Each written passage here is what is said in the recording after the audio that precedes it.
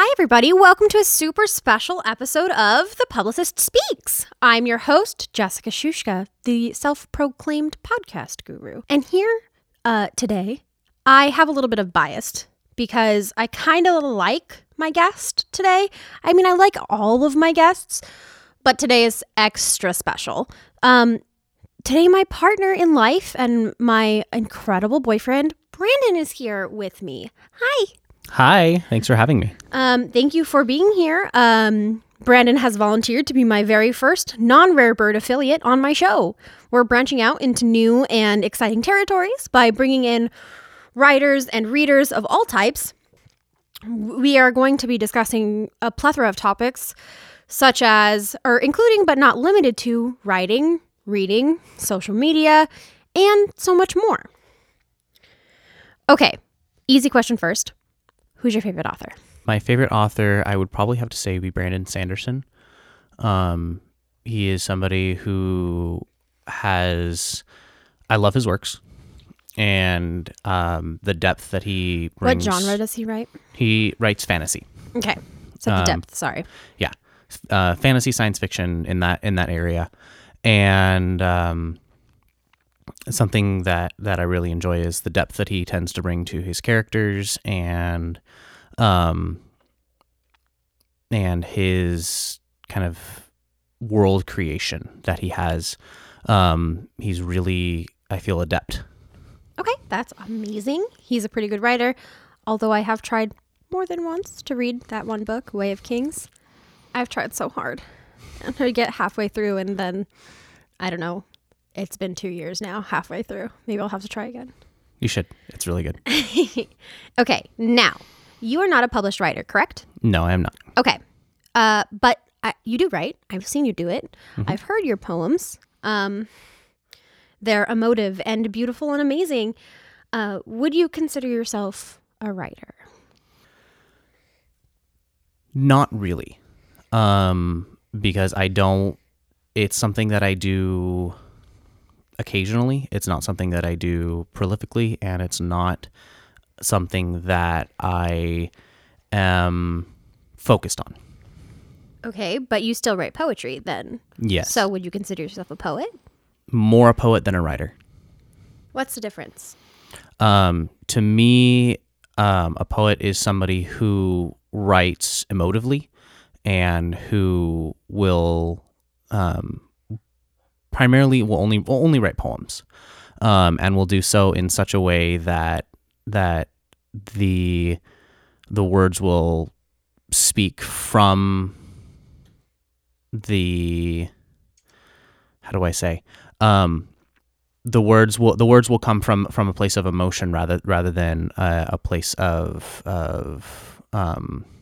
thought. Okay, so like from the heart versus from the mind? Yeah. Okay. I hear you have a piece that I do. you're going to read for me. I can. I would love that. All right. Give me one moment. This piece I wrote after a dear friend of mine, of ours, passed away. In February of last year. Yes. Was it that long ago? Yes, it was. Okay. This poem is entitled Words. Words. There are thousands of them, and yet they never do seem to come when needed. Few come to mind. Fuck. Why? No. Funny how that works. Uncontrollable rage and sadness. Could there be a reason why it burns? Kindle the flame so it burns just a while longer. When time runs out, how does one cope? Yet we do. Not always with grace or dignity. We rage against the dying of the light, but the light burns ever more brightly, kindled by those who carry the beacon. That beacon began as just candles, gifts given freely. No, I think the light will burn forevermore, carried by those whose life was touched, not always with grace, not always with dignity, but carried still. Words often fail me, words rarely come when called, but words pale in comparison to memory, and that burns bright. I love that poem. Our friend who passed away fought cancer for a very long time. And succumbed to her battle back in the beginning of this year. And she was very close to me. And so that poem is super emotional and super heart-wrenching for me and for anybody who can read it because of the words that you use. But it kind of embodies the feelings that I was going through at that moment, where the loss of a friend, like I've lost family members in the past and people I know have died, but her death was the first time I felt death. And I think that your poem kind of embodies that feeling.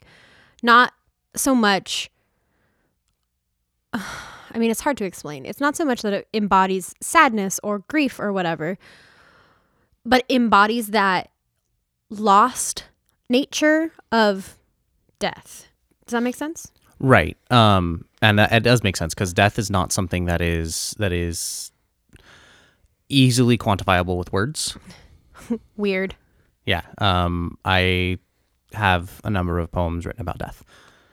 Do you think that writing is healing? I believe it can be very healing. I believe that writing is a way of expressing words and expressing thoughts that can be difficult to say out loud. Okay.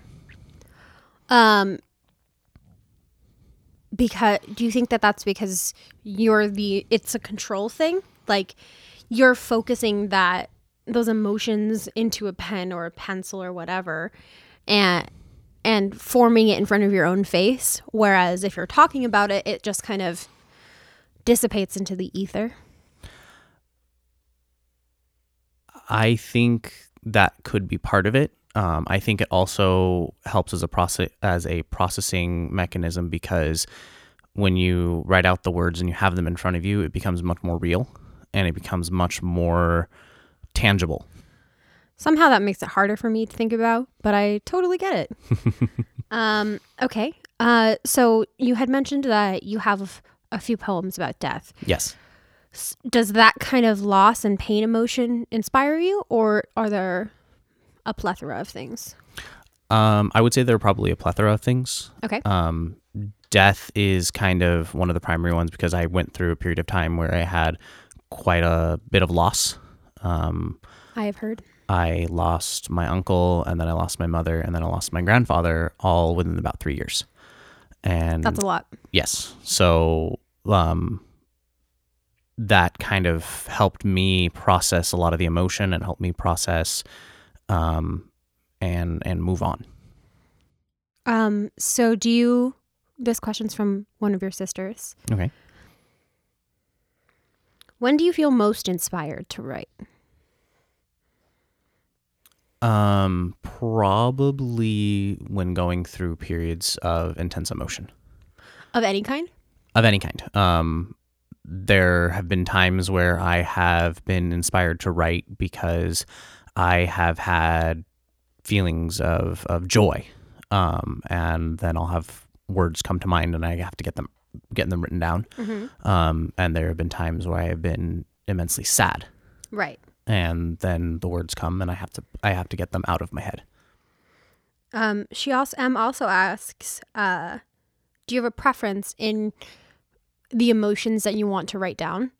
Like you had just talked about how emotion, like times of intense joy, you have words to write down. Times mm-hmm. of intense sadness, you have words to write down. Mm-hmm. Do you prefer to write words of sadness? That's a weird way to phrase that, but like, do you get more out of writing when you're sad than you do when you're writing out of joy? I think I get more out of writing when it is periods of sadness or down. Okay. Because it helps me process and it helps me purge that emotion. It helps me get through that emotion. So you use a very interesting word. It helps you purge the emotion. So it's like, it's not so much that you are getting rid of the emotion. You are just moving it so that it's not like stagnant, right? Right. I'm allowing that emotion to kind of come through and be on the paper rather than in my mind and in my heart, just kind of sitting there. Which makes a certain amount of sense. I mean, I think that's a reason why everybody writes. And I mean, like, in general, literally every human being on this planet writes. Yeah. It's not necessarily a novel or a memoir or poetry or whatever. Have you seen the internet? Yes. I mean, some people write in 120 characters. Correct. That's a thing that happens on Twitter. I mean, regrettably, but it does happen. So I think that a lot of people can connect with that.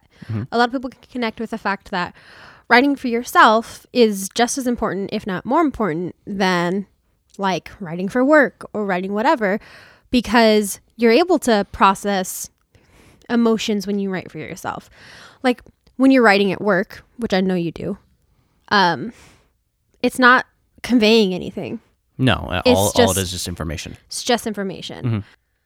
But when you do something at home and when you're writing a poem or when you're writing a song, which I've also seen you do, it's different. It conveys emotion differently. And I mean, a lot of the big famous poets in the world don't necessarily have the happiest experiences in life. Right. So it's a thing that, like, I mean, like, Hemingway comes to mind the most because he was a raging alcoholic. Right. And some of his fucking books are gorgeous and incredible. Or, God, Dr. Beale's going to be so mad at me that I can't remember the name of the poet. I took a poetry class in college, as you remember. I was there. You were there. And one of the poems, I made a point to find sex in each and every poem that I read. Okay. Because I wasn't in a time in my life where I wanted to see the feelings and the emotions. And now, going through those same poems, while I still believe that, God, it's going to bother me what his fucking name was, but the poem where I talked about having a fever dream, a fever sex dream, I can still see now, going back on it, that there were some deep set fucking feelings being buried in that opium dream.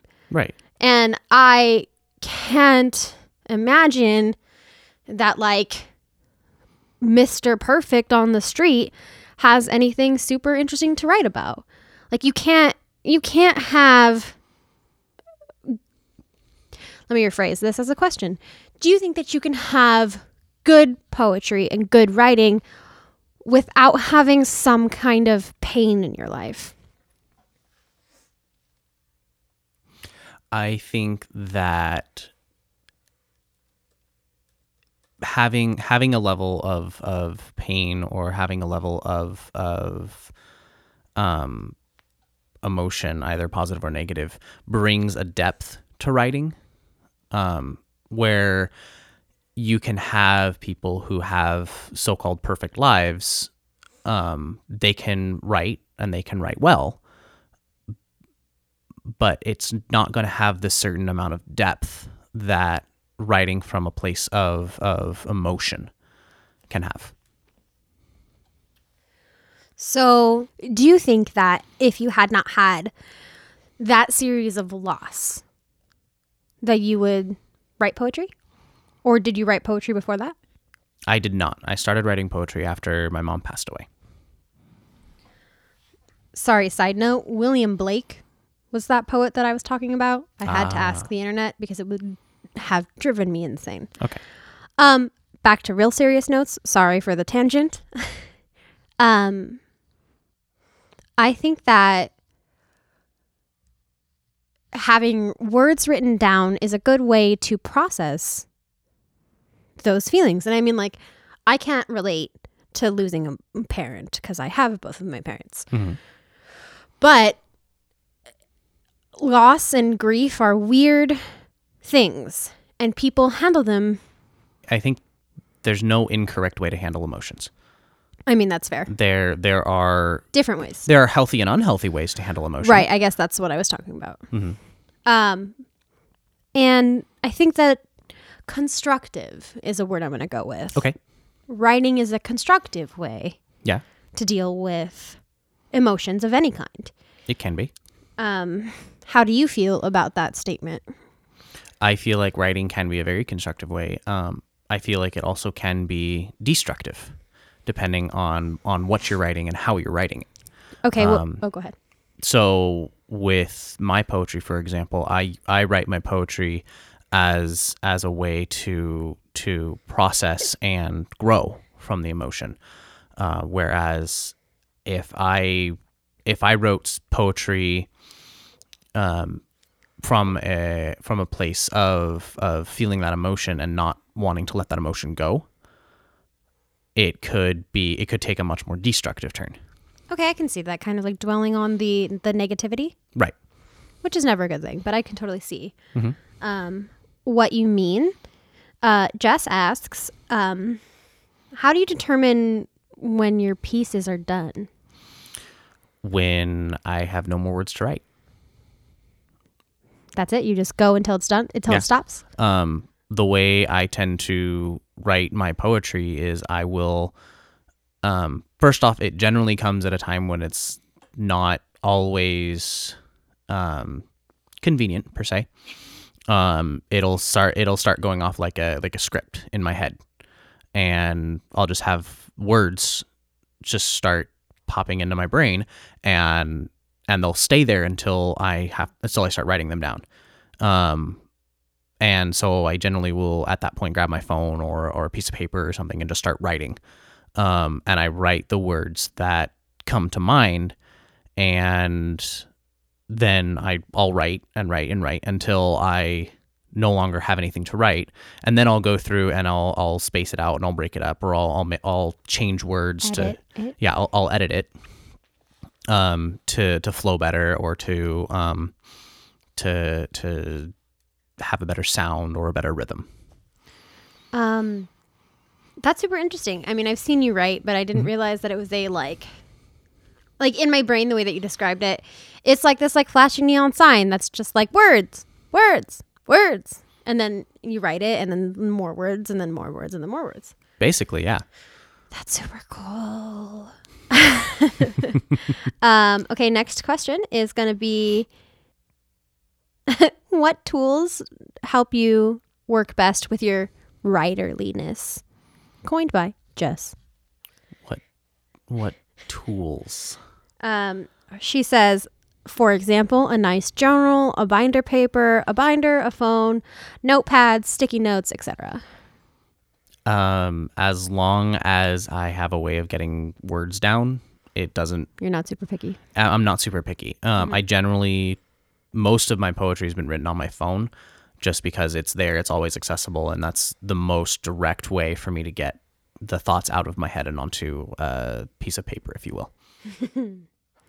That ties into Ducky's question. Okay. Which was, how do you find time to write? Or do you only write in spur of the moment? I tend to do only spur of the moment. I think that there was maybe one time where I actually sat down and when I need to write and didn't have anything to write. And generally that's part of why I say it's a way that I process emotion. So your writing and your poetry comes from like it's a crime of passion. I wouldn't call it a crime. I know, I'm kidding, but that was just what happened in my head. Right. And then Ducky asks again, they say, what do you do for keeping yourself distracted when you are in that moment? But it sounds kind of like when you're in that moment, that's the only thing that matters. Yeah, and that is somewhat that's somewhat accurate what you said. When I have kind of that inspiration, my muse visits me, if you will, I will start writing, and I won't generally stop until what I have to write is done. That's super interesting. And I mean, it could be anywhere from, like, do your poems have a set length, like, or a set verse or stanza situation, or do you just kind of free verse whatever? I freeform.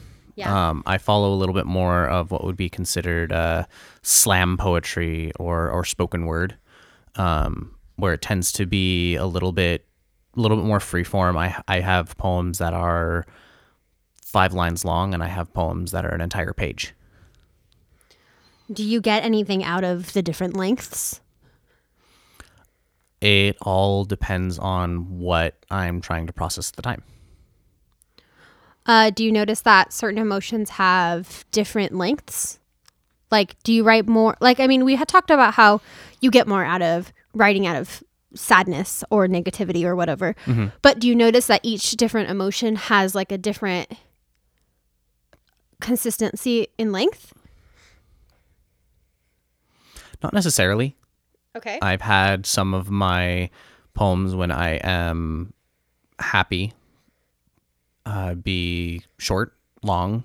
I think they probably tend to lean a little bit more towards longer when I am... Bigsby's talking to you. Oh, lovely. I didn't tender. It's like that time Siri talked to Carol. Right. So I didn't... let me rephrase. I generally have longer poetry when I am... my poems tend to be a little bit longer when I'm processing sadness or grief or something along those lines. Okay. Just because there's generally more layers to it. However, I've had some of my poems where I'm processing something sad that are somewhat short because there's just a note of I'm sad and I need to get it out. Which makes a certain amount of sense. I think that it also depends on your different levels of emotion. Yeah. Like when I have dabbled in poetry. I wouldn't share it with anybody in the world, but I have done it in the past. Usually I notice when I am very, very angry. Right. Or when something happens and I'm just like so brokenhearted that I don't know how to function as a human being. Right. And mine tend to be mostly asking questions to the ethereal audience. Okay. Along the lines of like, why is the world stupid? Okay. Which I can totally see as being like a grief management type situation. But Can be. I'm bad at feelings. I wouldn't say you're bad at feelings. I'm bad at feelings. I feel like I'm bad at feelings. I'm working on it. Kareem's helping. Okay. So poetry is a thing that you do. Poetry is a thing that my company has done. Okay. However, you are not in publishing industry No. in any way whatsoever. No. So then my question to you is, as an unbiased medium, what would make you pick up a poetry book?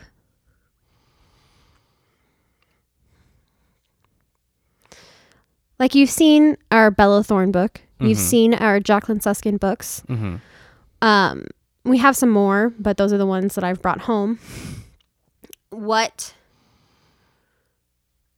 would you say would draw your attention to books like those that are collections of poetry? For me, I don't know how much I would be inclined to pick up a poetry book. Really? Because for me, because I like I've mentioned, I draw most of my inspiration from spoken word, from slam poetry. Okay. And those, so the poetry that I'm more drawn to are more those types where it's more the poetry is more designed to be heard rather than read. Oh, that's an interesting concept. So you would rather go to like a hipstery type diner place or a bookstore or whatever and have people share their poetry through their voice. Right. Oh, that's interesting. Okay. Because I feel like that conveys more depth. You can't have an argument about an opium-fueled sex dream or a Jesus dream. I mean, you probably could. Have you met me? Yes. Well, that's super interesting. And I think that going through as an English major, reading things for me has always been my preference. Right. And you are a little bit more of an artistic type. Right. You have a huge dance background. Correct. You've done a whole lot of actual art Mm-hmm. in your life, in your existence or whatever. Mm-hmm. So I can kind of see why you would rather that you would rather ingest poetry as a performance Mm-hmm. rather than as a book. Right. And part of that has to do with being able to view it from the artist or the poet's perspective. What do you mean? So when I read my poetry, you are hearing my poetry as I hear it in my head. Oh. So while for some people reading the poetry, they'll develop their own flow, their own ebb and flow of how it sounds to them. They'll develop their own rhythm with reading it. But when you are hearing it through the artist's perspective, it, for me at least, provides a whole new insight. That's super interesting and leads into another question that I have, Okay. which is, do you write how you feel or do you write as a persona? For example, are you the poet and the speaker at the same time, or do you have a division? Poet and speaker. Okay. There isn't a division for me because my poetry is very personal, and it is processing thoughts and feelings. So there isn't really a division. Okay, so then that leads me into the next question was, you've heard of William Shakespeare, I assume? Correct. He had a huge mix of things that he wrote for himself versus things that were just written at the spur of the whatever. Right. Do you think that the division, as seen in some of Shakespeare's sonnets, where he is the speaker versus when he writes as a woman or when he writes as a fucking flower or a ghost or whatever, Okay. do you think that it serves a purpose in healing or in growing as an individual to write as something other than yourself? I think a large part of that depends on what you're trying to achieve. What do you mean? So, trying to, if you are trying to learn about how maybe that flower feels or that ghost feels, putting yourself in their mentality and writing from their perspective can help you achieve that. However, if you are writing just to write, for me, that doesn't hold, how do I say, that doesn't hold growth, because you are having to write from a perspective that's not yourself. So you would say that if you are writing for yourself, it would be best for you to write as speaker and poet, right? Like if you're trying to heal. Right. Now, if you're trying to heal, if you're trying to process, writing as yourself allows you to process those emotions. If you are trying to gain insight into how something or someone else feels, then putting yourself in their shoes per se, getting that mentality will help you process those emotions or learn. Okay, so then that brings me to a question about a song that you wrote. Okay. Now, I know of 2 songs for sure. Okay. And what you do is you take inspiration from an already existing song and rewrite the lyrics. Right.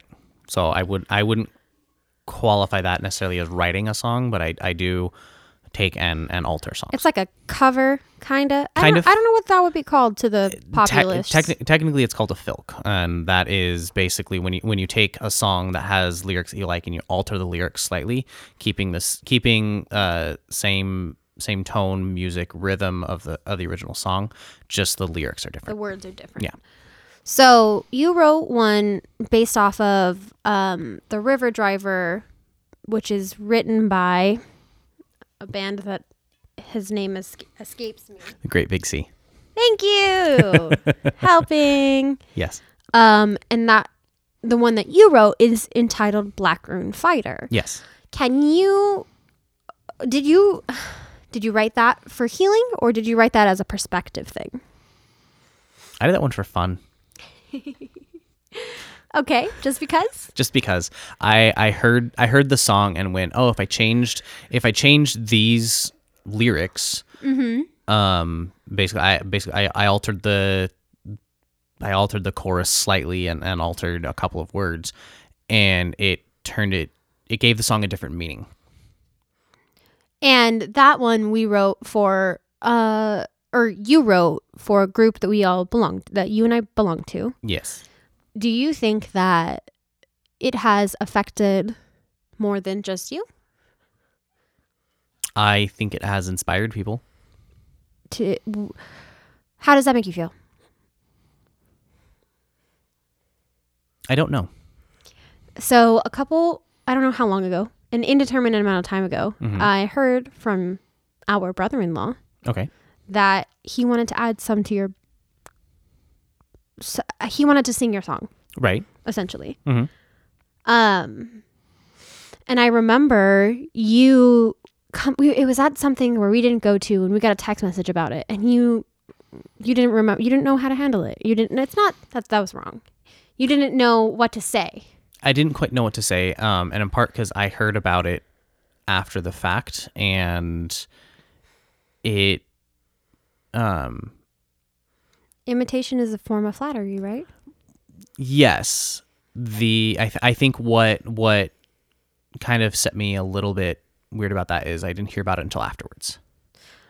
I mean, welcome to the entire copyright issue. Right, and I mean, it's a thing that happens. But I was more curious Okay. as to, do you feel like you have motivated that group of individuals to be more creative?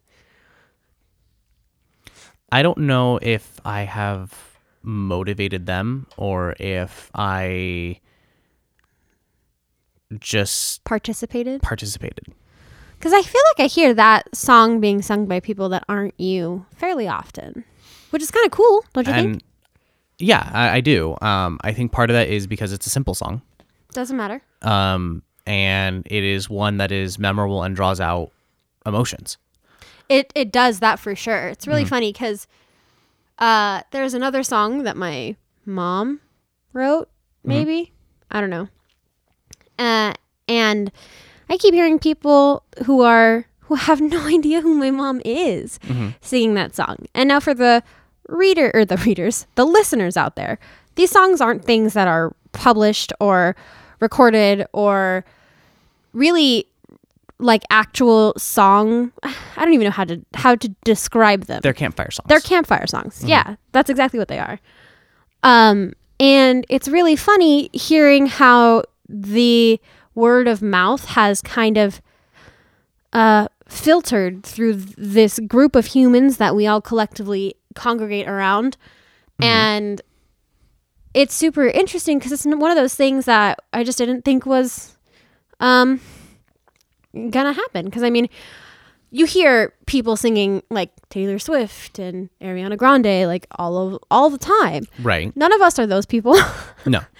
But it's still funny how that kind of thing affects people and it reaches out. I had that experience recently with my Instagram thing that I'm doing. Okay. My LA Adventures. I had a woman come up to me at an event. I didn't know who she was or anything about her. And she was just like, I am inspired by you. And I'm like, who are you? But it's one of those things where you filked the song for fun and it is now being shared with people all over the place. Mm-hmm. I post pictures of myself on the internet, trying to keep myself positive and by proxy apparently help other people stay positive. And it's just one of those interesting facts where 10 years ago, I would never have, I'm in a studio right now, Right. recording a podcast Mhm. that people care about and listen to. Mhm. What? I don't even know what world I live in. And I'm sitting here and I'm talking to you about poetry and about healing and writing and all these other things. And it could just be a conversation that we were having in the car on the way home or on the way to work or whatever. Mm-hmm. But we're here in a fucking studio. Like, it's all professional. Like, we even have a sound guy. His name's Andrew. He's so cool. Mm-hmm. But, like, it's weird when small things affect people. Right. So, when you write poetry for healing, Mm-hmm. and then recently you've shared some of it on the internet, Mhm. and people get shocked Mhm. in a good way because you are a very talented man. You do lots of things and you're very good at lots of things. And it's just, I'm not sure you realize that what you've done for yourself is helping other people. What was the one that you wrote? Too Young? Yes. It's a poem he wrote about 9/11. Mm-hmm. Now, you were what, 9? 8. 8 when 9/11 happened.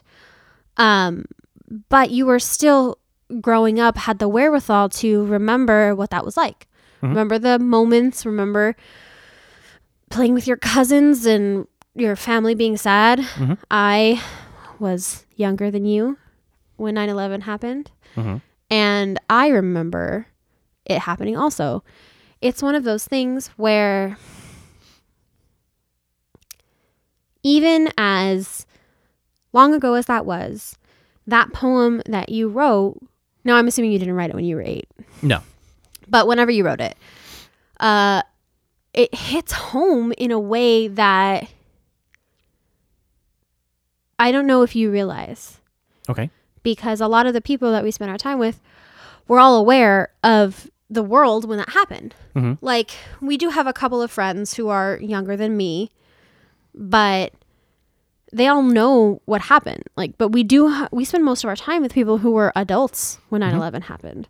Correct. So when you shared that, I don't know if it was this year or last year, you shared it on Facebook and it was this big thing. Probably last year. And it was super interesting to see the reaction. Do you want to read it? I can. Go ahead. Too young. Too young to understand, too young to know, but not too young to see, not too young to hear. To hear my mother cry out from our office, to hear her tell us no school today, to see this tear streaming down her face. Too young to understand the implications, the terror, the frenzy, the reason why. Our television was not connected at the time, so we walked to my uncle's house. Not too young to see the smoke. We were told to go into the back and play with our cousins, not too young to hear the cries as the first fell. We played, too young to know, but not too young to play. Not too young to play, but too young to understand why our parents were screaming in horror as thousands lost their lives. Too young. In the days that followed, I slowly grew older. Older than any boy my age has a right to be. As I grew older, I was no longer too young to understand. Not too young to understand why the pictures I drew of what I saw on the television that day made my family cry. Still too young to understand why. Too young. Too young. There are some that I know were born into a world where this is how it was, where the twins never stood. There are many that were too young. Younger than the boy who played with his cousins as they fell. Some still remember. Some may recall seeing them fall. I wasn't watching, but I remember the cries. I was too young then, I am no longer. For the 2,996 who fell that day, all were too young. I am not too young anymore. I understand now. Heavy shit. But like, as you say, you write for yourself. Correct. You write in a specific thoroughfare that helps you process emotions. Correct. But in you processing emotions in the text that you then shared with our friends on Facebook and whatever, I think that you connected dots for people who maybe didn't realize that there was a whole generation of us who were between 5 and 10 when the towers fell, Yes. and still remember it. Like, it's a crazy moment in history where everybody was friends, everybody was sad for everybody together.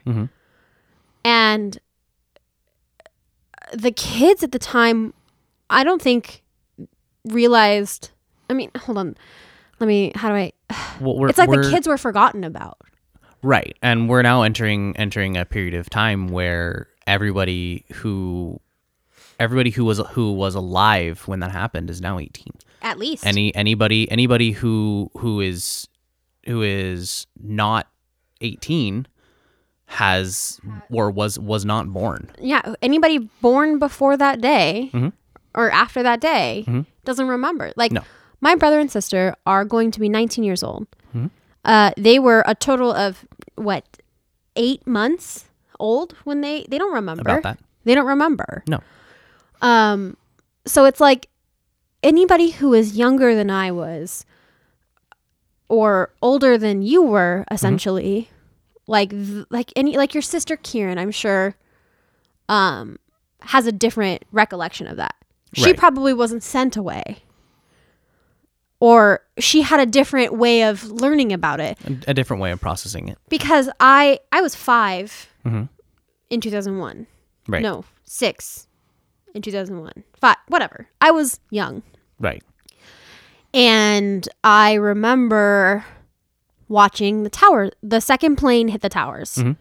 But it's one of those things where the gravity of what happened didn't hit me until I was much older.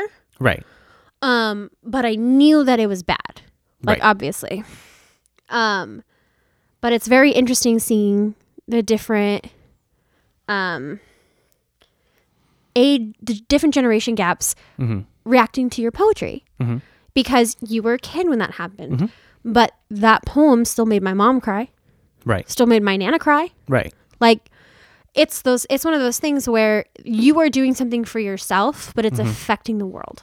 Or it's Right. affecting the world around you. Right. And I think that it's super interesting. And I think that having that kind of affect isn't something that a lot of poets think about. Like, I don't think that a lot of the like the big famous poets in the world wrote poetry to affect people. I don't think that William Blake wrote poems about tigers and fucking opium fever dreams to affect other people. I think that he wrote it because he was a sad, fucked up human and wrote it for himself. And now here we are fucking studying his shit in college. So Maybe we're going to study your shit in college. who knows? So I have a firm belief that most people do write for themselves, but also some poets write to in a way kind of show people that they aren't alone, that you may be going through something that somebody else has gone through too, and they just don't know. Okay, So, like a connectivity situation. right. So there are some poets that I've heard where they've written poetry about being bullied. Yeah. And they're writing it from their perspective, but in such a way that kind of helps others know that they're not alone. I think that that's a super important thing to think about. And I think that it's also really important for all of those people out there who, like you, don't see themselves as writers, but realize that whatever you're doing, whatever you're writing, whether it's journals or diaries or blogs or fiction or whatever it is, if you are writing something, that makes you a writer. There isn't a paycheck that comes that just says congratulations, you're a writer. Right. It just, if you do writing, you are a writer. Whether you want to classify yourself as a poet or a playwright or a screenwriter or whatever, if you write something, you're a writer. Okay. And I think that it's really important to get that message, especially to young people and to people who maybe don't see what they're doing as productive or useful. Whereas you write poems, excuse my inability to use words. You write poems to help you process emotion, but in you processing emotions, you're helping other people process emotions. And people who write stories and memoirs about the shit that they've gone through and the struggles that they've had, and whether it's even a fictional story about like domestic abuse or whatever, and the fictional character coming through it okay and like surviving, it's still something that somebody else needs to hear. Right. So you're writing to my incredible listeners. Writing is writing. Whatever you do, whether it's fiction or erotica or blogging or Tumblr or whatever in the world, or poems, it's writing and it makes you a writer. And I think that as a publicist, I'm allowed to say that. All right. So we're through with all our questions. Awesome. I am so happy that you did this. Oh, thank you for having me. I It was fun. expecting it to be much more difficult to convince you to come on here, but it wasn't. And now I'm thrilled and it's done. Thank you so much for coming. Thank you for having me. I want to thank again our incredible sound engineer, Andrew, who's over there behind the glass. Thank you, Andrew. I think that he's incredible and has spoiled me with lovely sound happenings. Sound equipment is great. You have no idea. We're here in our gorgeous studio in Los Angeles. Thank you, Rare Bird, for producing this podcast. This has been The Publicist Speaks with me, Jessica, the self-proclaimed podcast guru.